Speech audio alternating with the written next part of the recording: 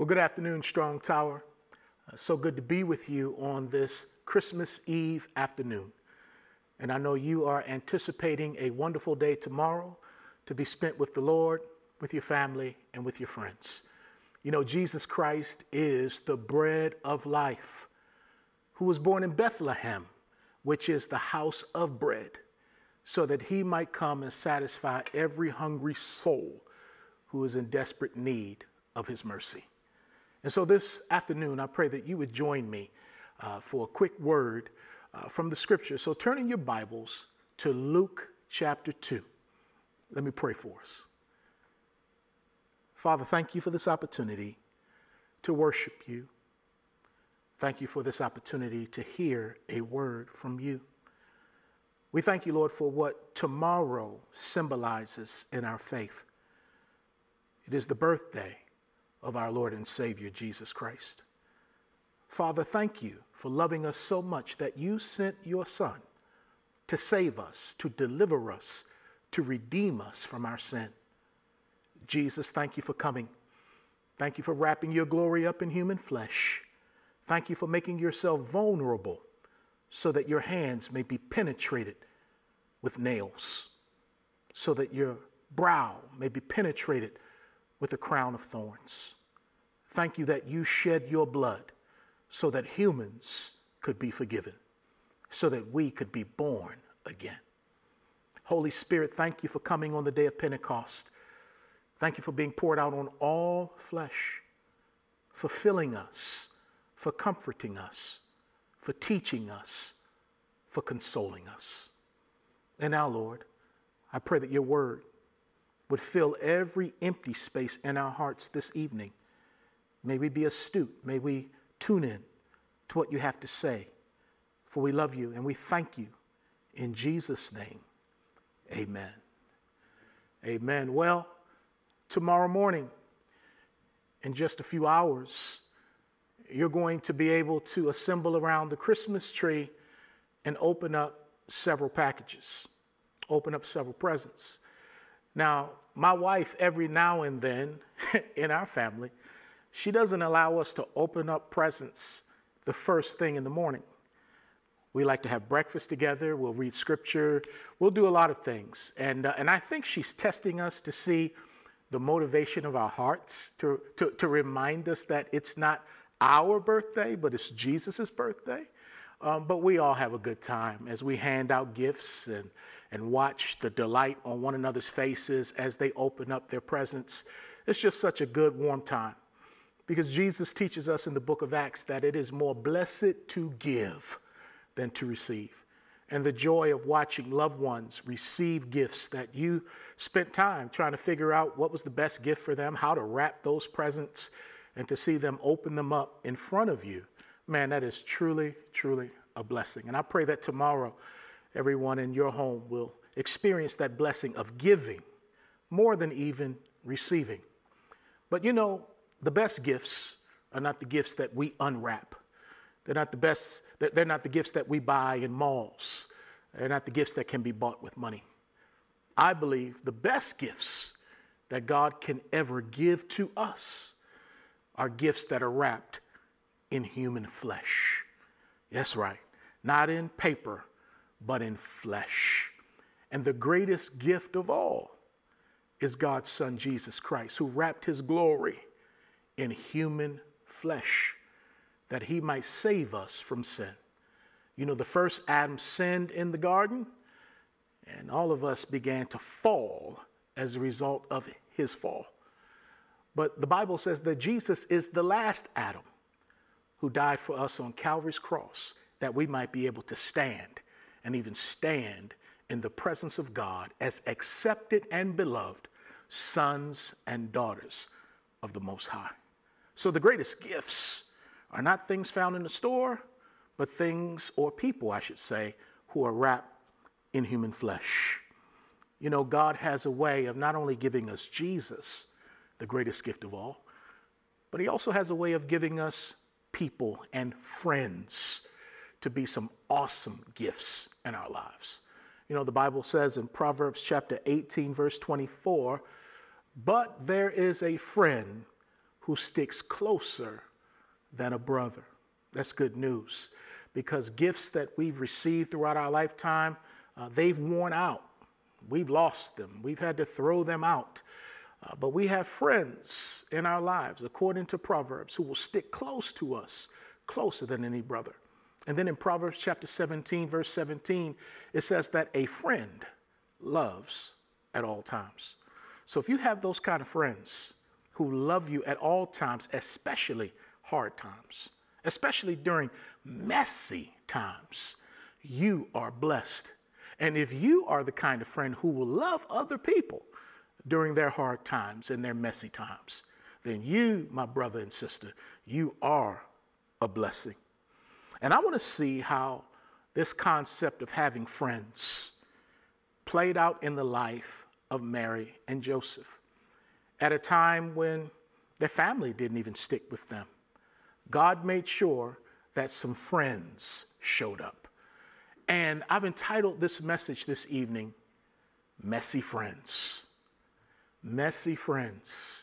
Friends who will love us in our mess, and friends who we can love in their mess. Messy friends. Well, when we come to Luke chapter 2, Joseph had to go back home. You see, he was in Nazareth, which is in Galilee in the north, with his betrothed wife, Mary.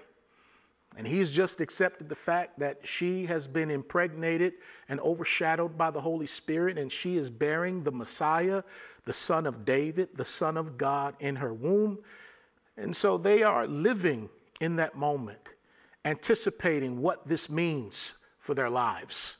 And they are minding their own business in Galilee, in Nazareth. But Joseph, according to the text we're about to read, he's going to have to go back home, which is in Judea, which is way down south. So they're going to have to leave the north to go to Judea, to go specifically into Bethlehem, because that is where Joseph's family is from. Because God is going to use a census to get Joseph and Mary out of the north and into the south. Now, when God does this, God understands, according to Micah chapter 5, that his son is to be born in Bethlehem, which is in the south. And had it not been for this census, Mary and Joseph may have just remained comfortable in Galilee. But God says, no, I'm going to use this census to move them from the south, or rather from the north to the south, so that his son can be born as prescribed by Scripture. But I have a couple of questions to ask as Mary and Joseph make this trek from the north way down south. Question number one is it possible that Joseph could have been hesitant about going back home to be amongst his relatives? I want to say it's very possible that this brother was hesitant about going to be with his people. Why? Because he's bringing his betrothed wife with him, and she is pregnant, and she's showing, and she's pregnant with a child that's not his.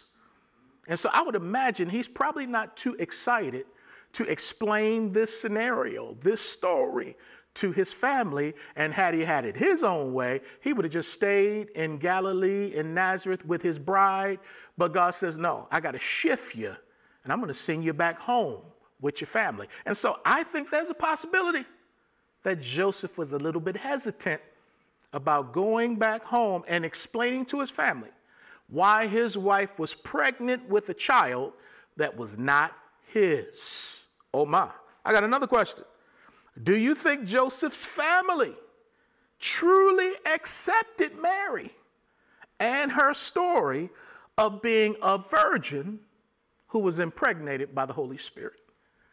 Now, listen, I know we all love God and we want to be spiritual. We want to walk by faith.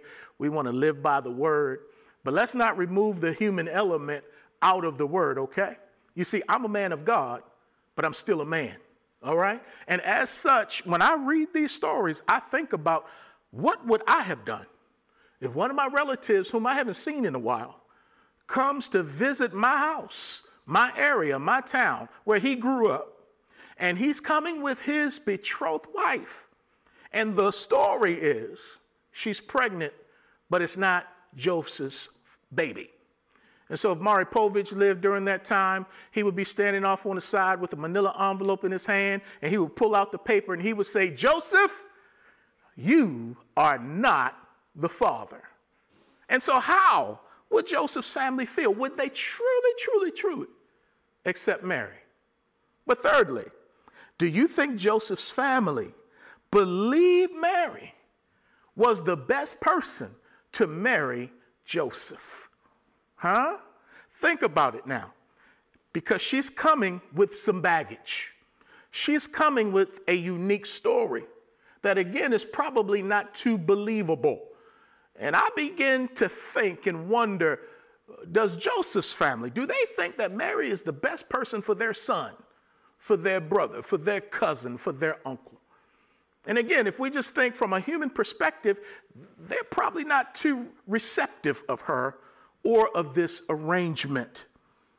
And see, those questions help frame the background that we're going to come into here in Luke chapter 2. Because when we read this, I'm going to read it in a way and interpret it in a way that we're not usually accustomed to here in the West. I'm going to look at this through Eastern lenses as we interpret Luke chapter 2. And so this interpretation is going to run against the warm and fuzzy Western interpretation that many of us have grown accustomed to. So stay with me, and I'm going to prove things from Scripture because it's new, you may think I'm making stuff up. But no, I'm not making stuff up. I'm just trying to let the Scriptures speak within their grammatical and historical and cultural context. So if you're with me, let's go to verse 1 of Luke chapter 2. The Bible says, "And it came to pass in those days that a decree went out from Caesar Augustus that all the world should be registered. This census first took place while Quirinius was governing Syria. So all went to be registered, everyone to his own city. Joseph also went up from Galilee, out of the city of Nazareth, into Judea, to the city of David, which is called Bethlehem, because he was of the lineage and house of David, to be registered with Mary, his betrothed wife, who was with child. So it was that while they were there, the days were completed for her to be delivered. And she brought forth her firstborn son, and wrapped him in swaddling cloths, and laid him in a manger, because there was no room for them in the inn." So now a traditional Western approach to this story is that Mary and Joseph came from Galilee into Bethlehem. And Mary was pregnant and great with child. And as they came into Joseph's hometown to be registered, there was no room for them in the inn, in the hotel, if you will. All the rooms were booked up.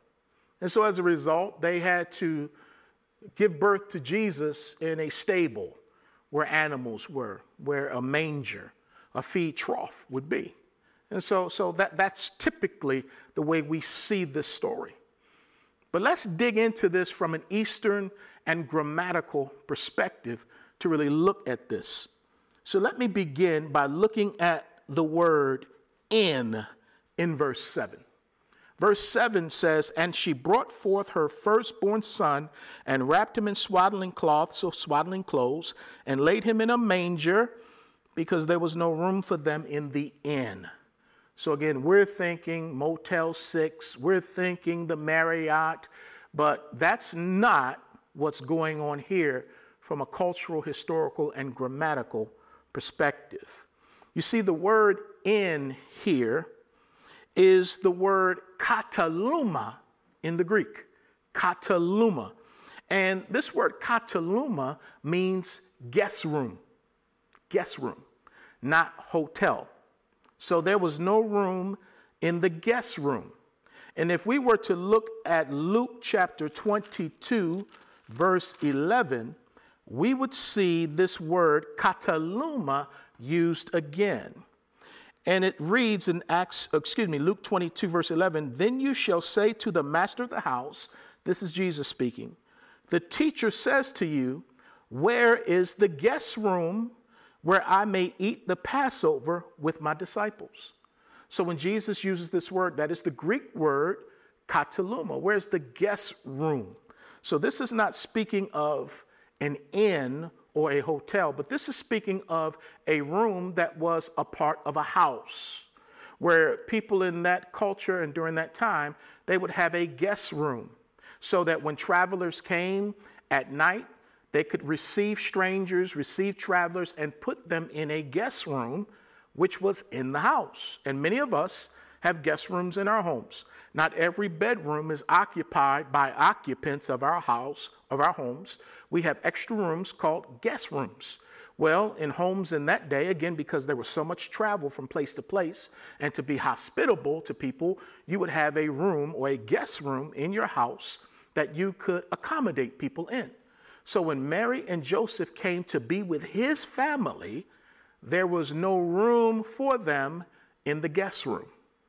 Or in other words, they didn't make room for them in the guest room. Now, keep in mind, she is pregnant. She is with child. And the family is saying, no, you can't stay in the guest room. But I know somebody is saying, wait a minute, Pastor, before you go any further, can you give me a little bit more on this inn thing? Why is inn here not a hotel? Because when we look at Luke's writings, there's another place where a hotel word is used. And that's found in Luke chapter 10, verse 34. And it's the parable of the Good Samaritan. Listen to this. Different Greek word that's about to be used. Stay with me. So he went to him and bandaged his wounds, pouring on oil and wine, and he set him on his own animals, brought him to an inn, and took care of him. Let me read that again. I butchered it. And he set him on his own animal, brought him to an inn, and took care of him. Now, that's a different word in the Greek language, and that's the word pandaxai, and that speaks of an inn or a hotel in our culture. So we see that there are places, inns for people in Bible days. The Good Samaritan put the man into a hotel, into an inn. But that is not the word used in Luke chapter 2 concerning Mary and Joseph's experience. They didn't go to a hotel. They went into Joseph's house with his relatives, and his own relatives did not make room for them in the guest room. Why? Could it be based on some of those questions that I was asking earlier? That Joseph knew his people, and he knew that they wouldn't receive him and his pregnant, or should I say suspiciously pregnant bride, that he hasn't even formalized and finalized his wedding with yet, and that she's pregnant. And knowing his people said there's no room for her in the guest room. So therefore, we're going to put her in the basement where they normally would keep animals. And so in those days, they would build homes over natural caves, or they would create a basement in the house in order to put animals in order to protect them in the evening and in the night from frost, but also from thieves. So they would bring the animals in, put them in the basement, and that's why there's a trough there for them to feed from. And so rather than allowing Joseph and Mary to be upstairs, if you will, in the guest room, they put him and his pregnant wife in the basement because there was no room in the guest room. But here's the deal, though. They could have made room in the guest room, but they chose not to do so. Why? Because we make room for whomever and whatever we deem important. But because they didn't deem this important, or let's just say they didn't care for her, and I'll prove that a little bit more as we go on in the text, that they gave them the basement, or they gave them the attachment to the house where the animals dwelled. And so I'm just saying to you that it's possible, as we get the warm and fuzzies out of our mind, that Joseph's family did not truly receive nor embrace he and Mary, and therefore put them down in the basement or the attachment to the house where the animals were kept. So let me ask you a question. If one of your relatives came to your house this Christmas season, maybe even tonight, and let's just say it's snowing outside and it's cold, it's a tough night, and they come in and they're engaged, they're not married yet, and the woman is pregnant, wouldn't you find a place for them in your house? Even if you may not agree with the relationship, you may not agree with the fact that they're pregnant out of wedlock, but you would still find a place for them, right? I hope you wouldn't say, y'all go stay in the garage where the cat and the dog stay on this cold night. That's the best we can do for you because we really don't even want you in here, but we're going to let you go in the garage. And I know we look at that and say, man, we wouldn't do that. We would bring them in the house. But there are some families that have some strained dynamics, and they don't care what situation or circumstances you find yourself in. They're not going to let you in the house, okay? So it is plausible, it is possible that Joseph's family didn't really take to this arrangement, and with Mary coming in pregnant. And so they say you could stay with the animals. So when baby Jesus was born, as we're going to see here in a moment, my question is, where was Joseph's family? I mean, if you can close the door to a pregnant woman, I don't think you're going to come downstairs or to the attachment next door to celebrate the birth of this child. Because as we're going to read, when she gave birth, there were no family members of Joseph around celebrating this birth. They were there by themselves. Now remember, he came to be with his house, his family, to be registered in Bethlehem. But his family was not there when she gave birth to their son or to the Son of God. They weren't there because they were in their feelings. They weren't there because they didn't accept this situation. So Mary and Joseph find themselves alone.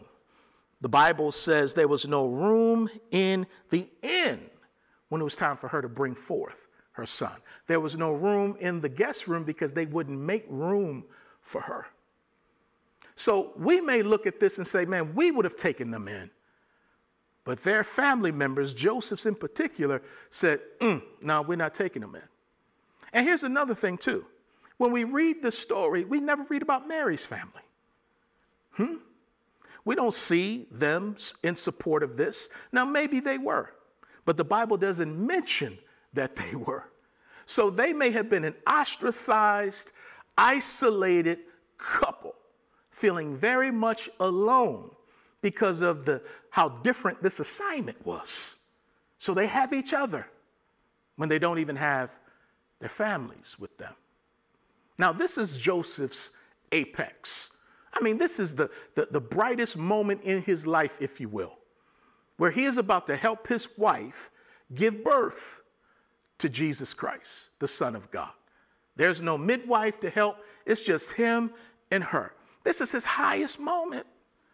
And his family, they aren't even there to be with their brother, their cousin, their uncle, their nephew, their son, as his soon-to-be wife brings their child in. But you know what, though? We have moments in our lives where we have great accomplishments, and our own family, sometimes they don't support us. Some of you have discovered you have enemies in your house when God decides to take you from being single to dating somebody. Then all of a sudden now, you got friends who don't be your friend anymore. The spirit of haterism has risen up in them, and they can't be happy for you. Let me put this in for free. Beware of people who can't be happy for you when God blesses you. And sometimes they can be our family members who get jealous that God is blessing us. But look, if God is blessing my neighbor, that just means that God's in the neighborhood. So be happy for them. God is no respecter of persons, and you should be satisfied and content with who you are and what you have, that you can legitimately be happy for other people who may get certain blessings that you don't have. And your stank attitude may frustrate God getting the blessing to you that you want. So, man, be happy. When one part of the body rejoices, rejoice. Don't hate. But soon as you came home with him or her at Thanksgiving, somebody had a problem. Oh, my. Then you got family members that can't get happy for you when you get a new job. You got family members who can't get happy with you when you finally get your house. You finally get a house, and they can't be happy for you because they don't have a house. Or when you have a baby yourself, because maybe they're wrestling with infertility or they're struggling through an adoption, and here you get pregnant. And so you can have family members who don't get happy with you. Or when you get a new car, and they're still struggling with their car that's held together by Scotch tape. And here you are coming in there with a new car, and rather than being happy for you in this great moment, they hate on you. Or like me, let's see, back in 2016, when I got my doctorate, which was the hardest thing I've ever done in my life, 4 years of heaven, 4 years of struggle, and I finally got that doctorate. But guess what? There were some people who weren't happy for me. They weren't happy for your pastor when I got the doctorate. They felt threatened. They were jealous. They put me down. They said I didn't need extra education. Why can't you just rejoice with somebody who's going through something that is celebratory? Because they're people, and sometimes they're family members who just won't be there with you and for you. And when I read this story, nobody's there with Joseph from his family as he's bringing the Son of God into the world through the birth canal of Mary. Nobody there. But as I close this message, God made sure that they had somebody there. You see, when the family wasn't, God says, I'm going to bring some friends by.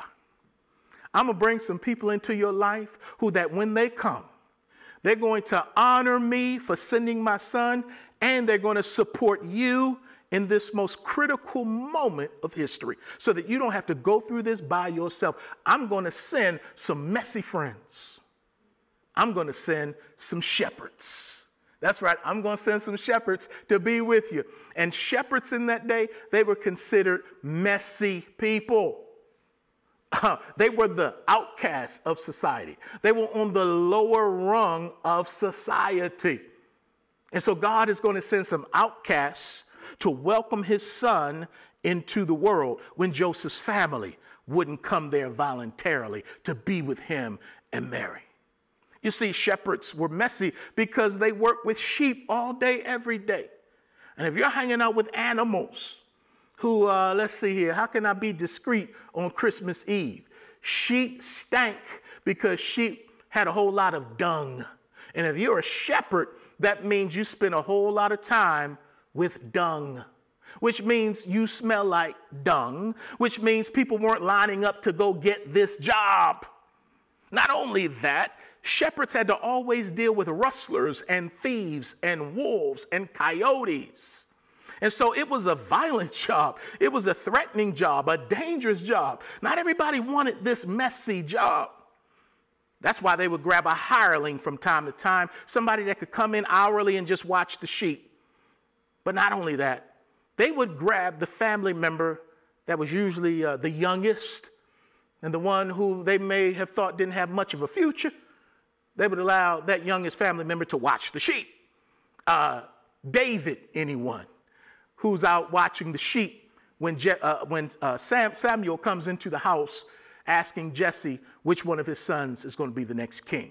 David is out there in the fields with the sheep, smelling like sheep, hanging around with sheep. And so this was a messy profession.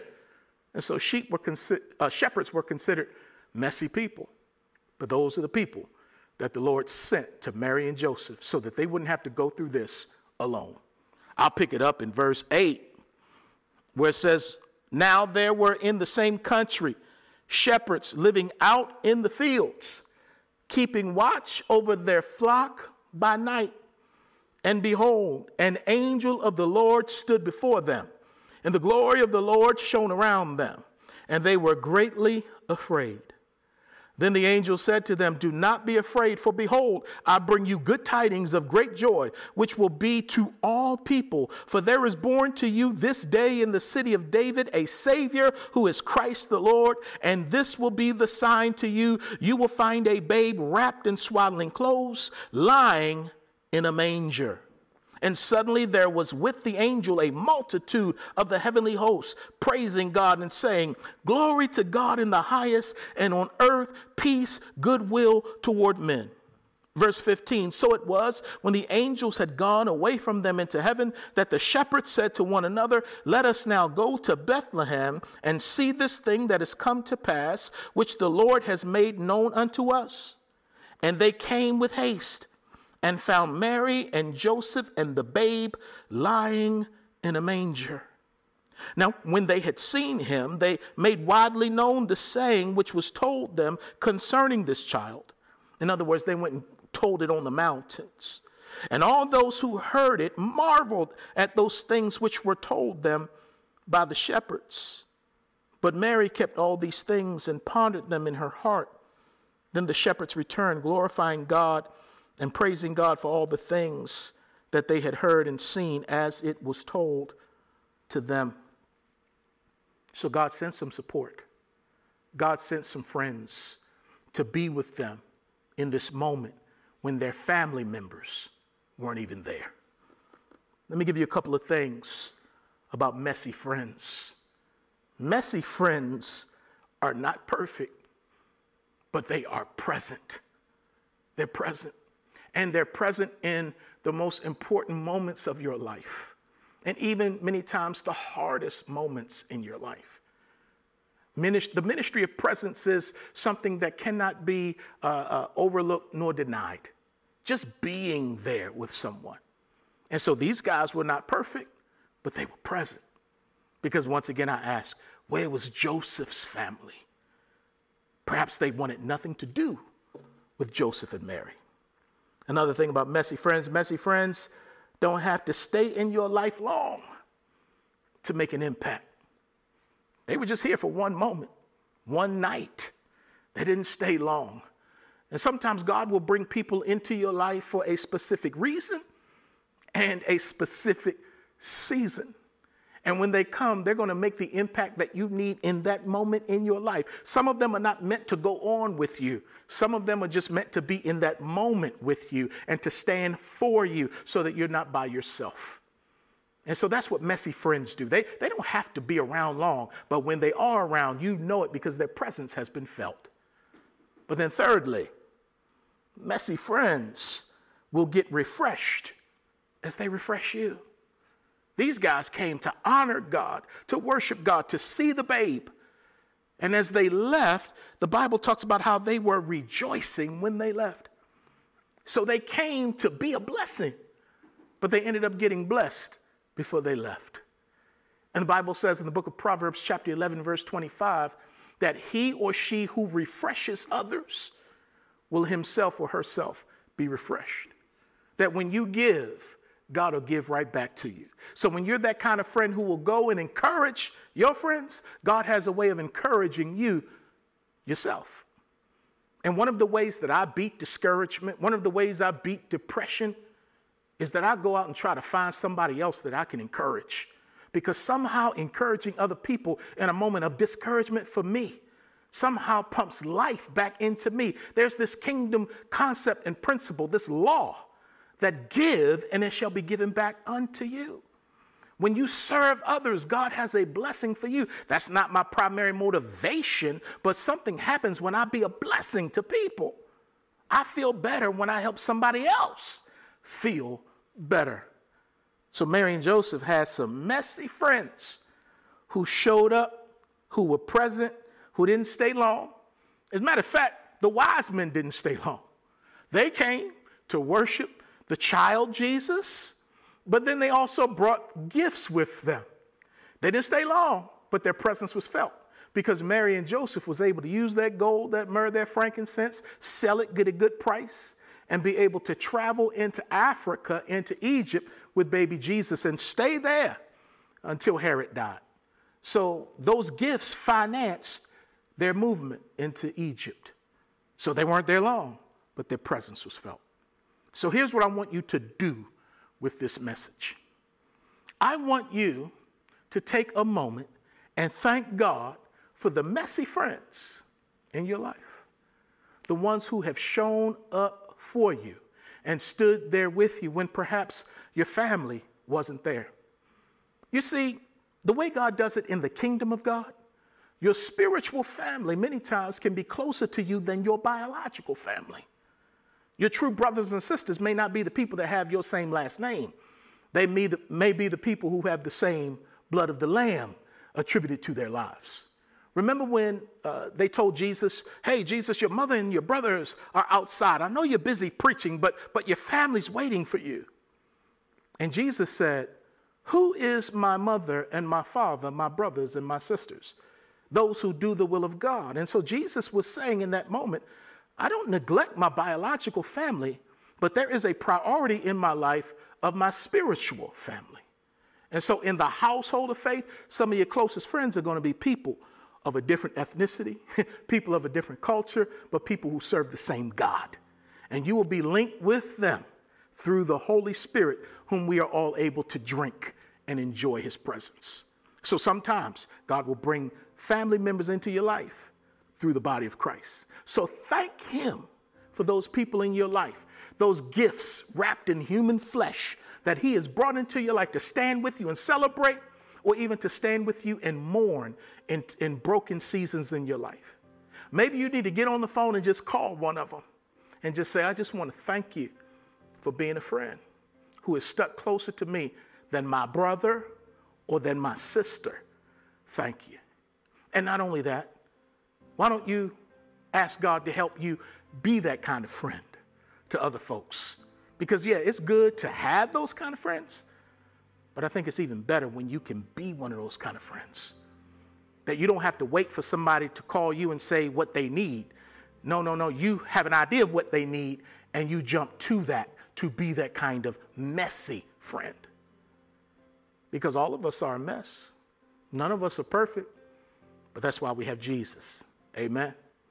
Messy people. Thank God for them. Let's pray. Lord, thank you for sending people to Mary and Joseph. Thank you, Lord, that they didn't have to go through that wonderful evening alone. Thank you, Lord, for raising up shepherds, people who were last in society. You made them first. And they got to see angels in a heavenly choir against the backdrop of a cold night. They got to see something that no one else has ever seen. Thank you for honoring the least of these in our culture. And thank you, Lord, for honoring this family who, although they were bringing in the greatest treasure of all, it is very possible that they were treated like trash. But I thank you that you always have your people who will stand when our families won't. So this Christmas, might we be thankful for the friends in our lives who've been there with us and for us, and might we be there with and for them. For it's in Jesus' name that I pray and ask it. Amen. Merry Christmas, Strong Tower. Heaven and nature sing, and heaven and nature sing.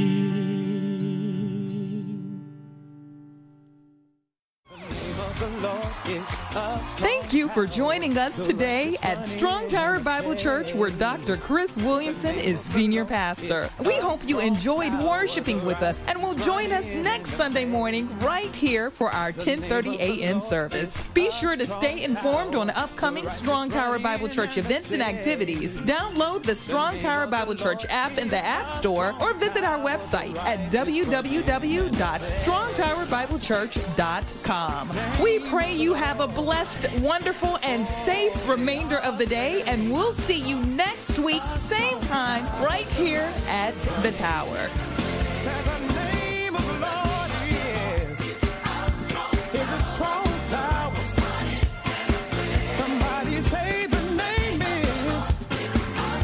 strong tower. The name of the Lord is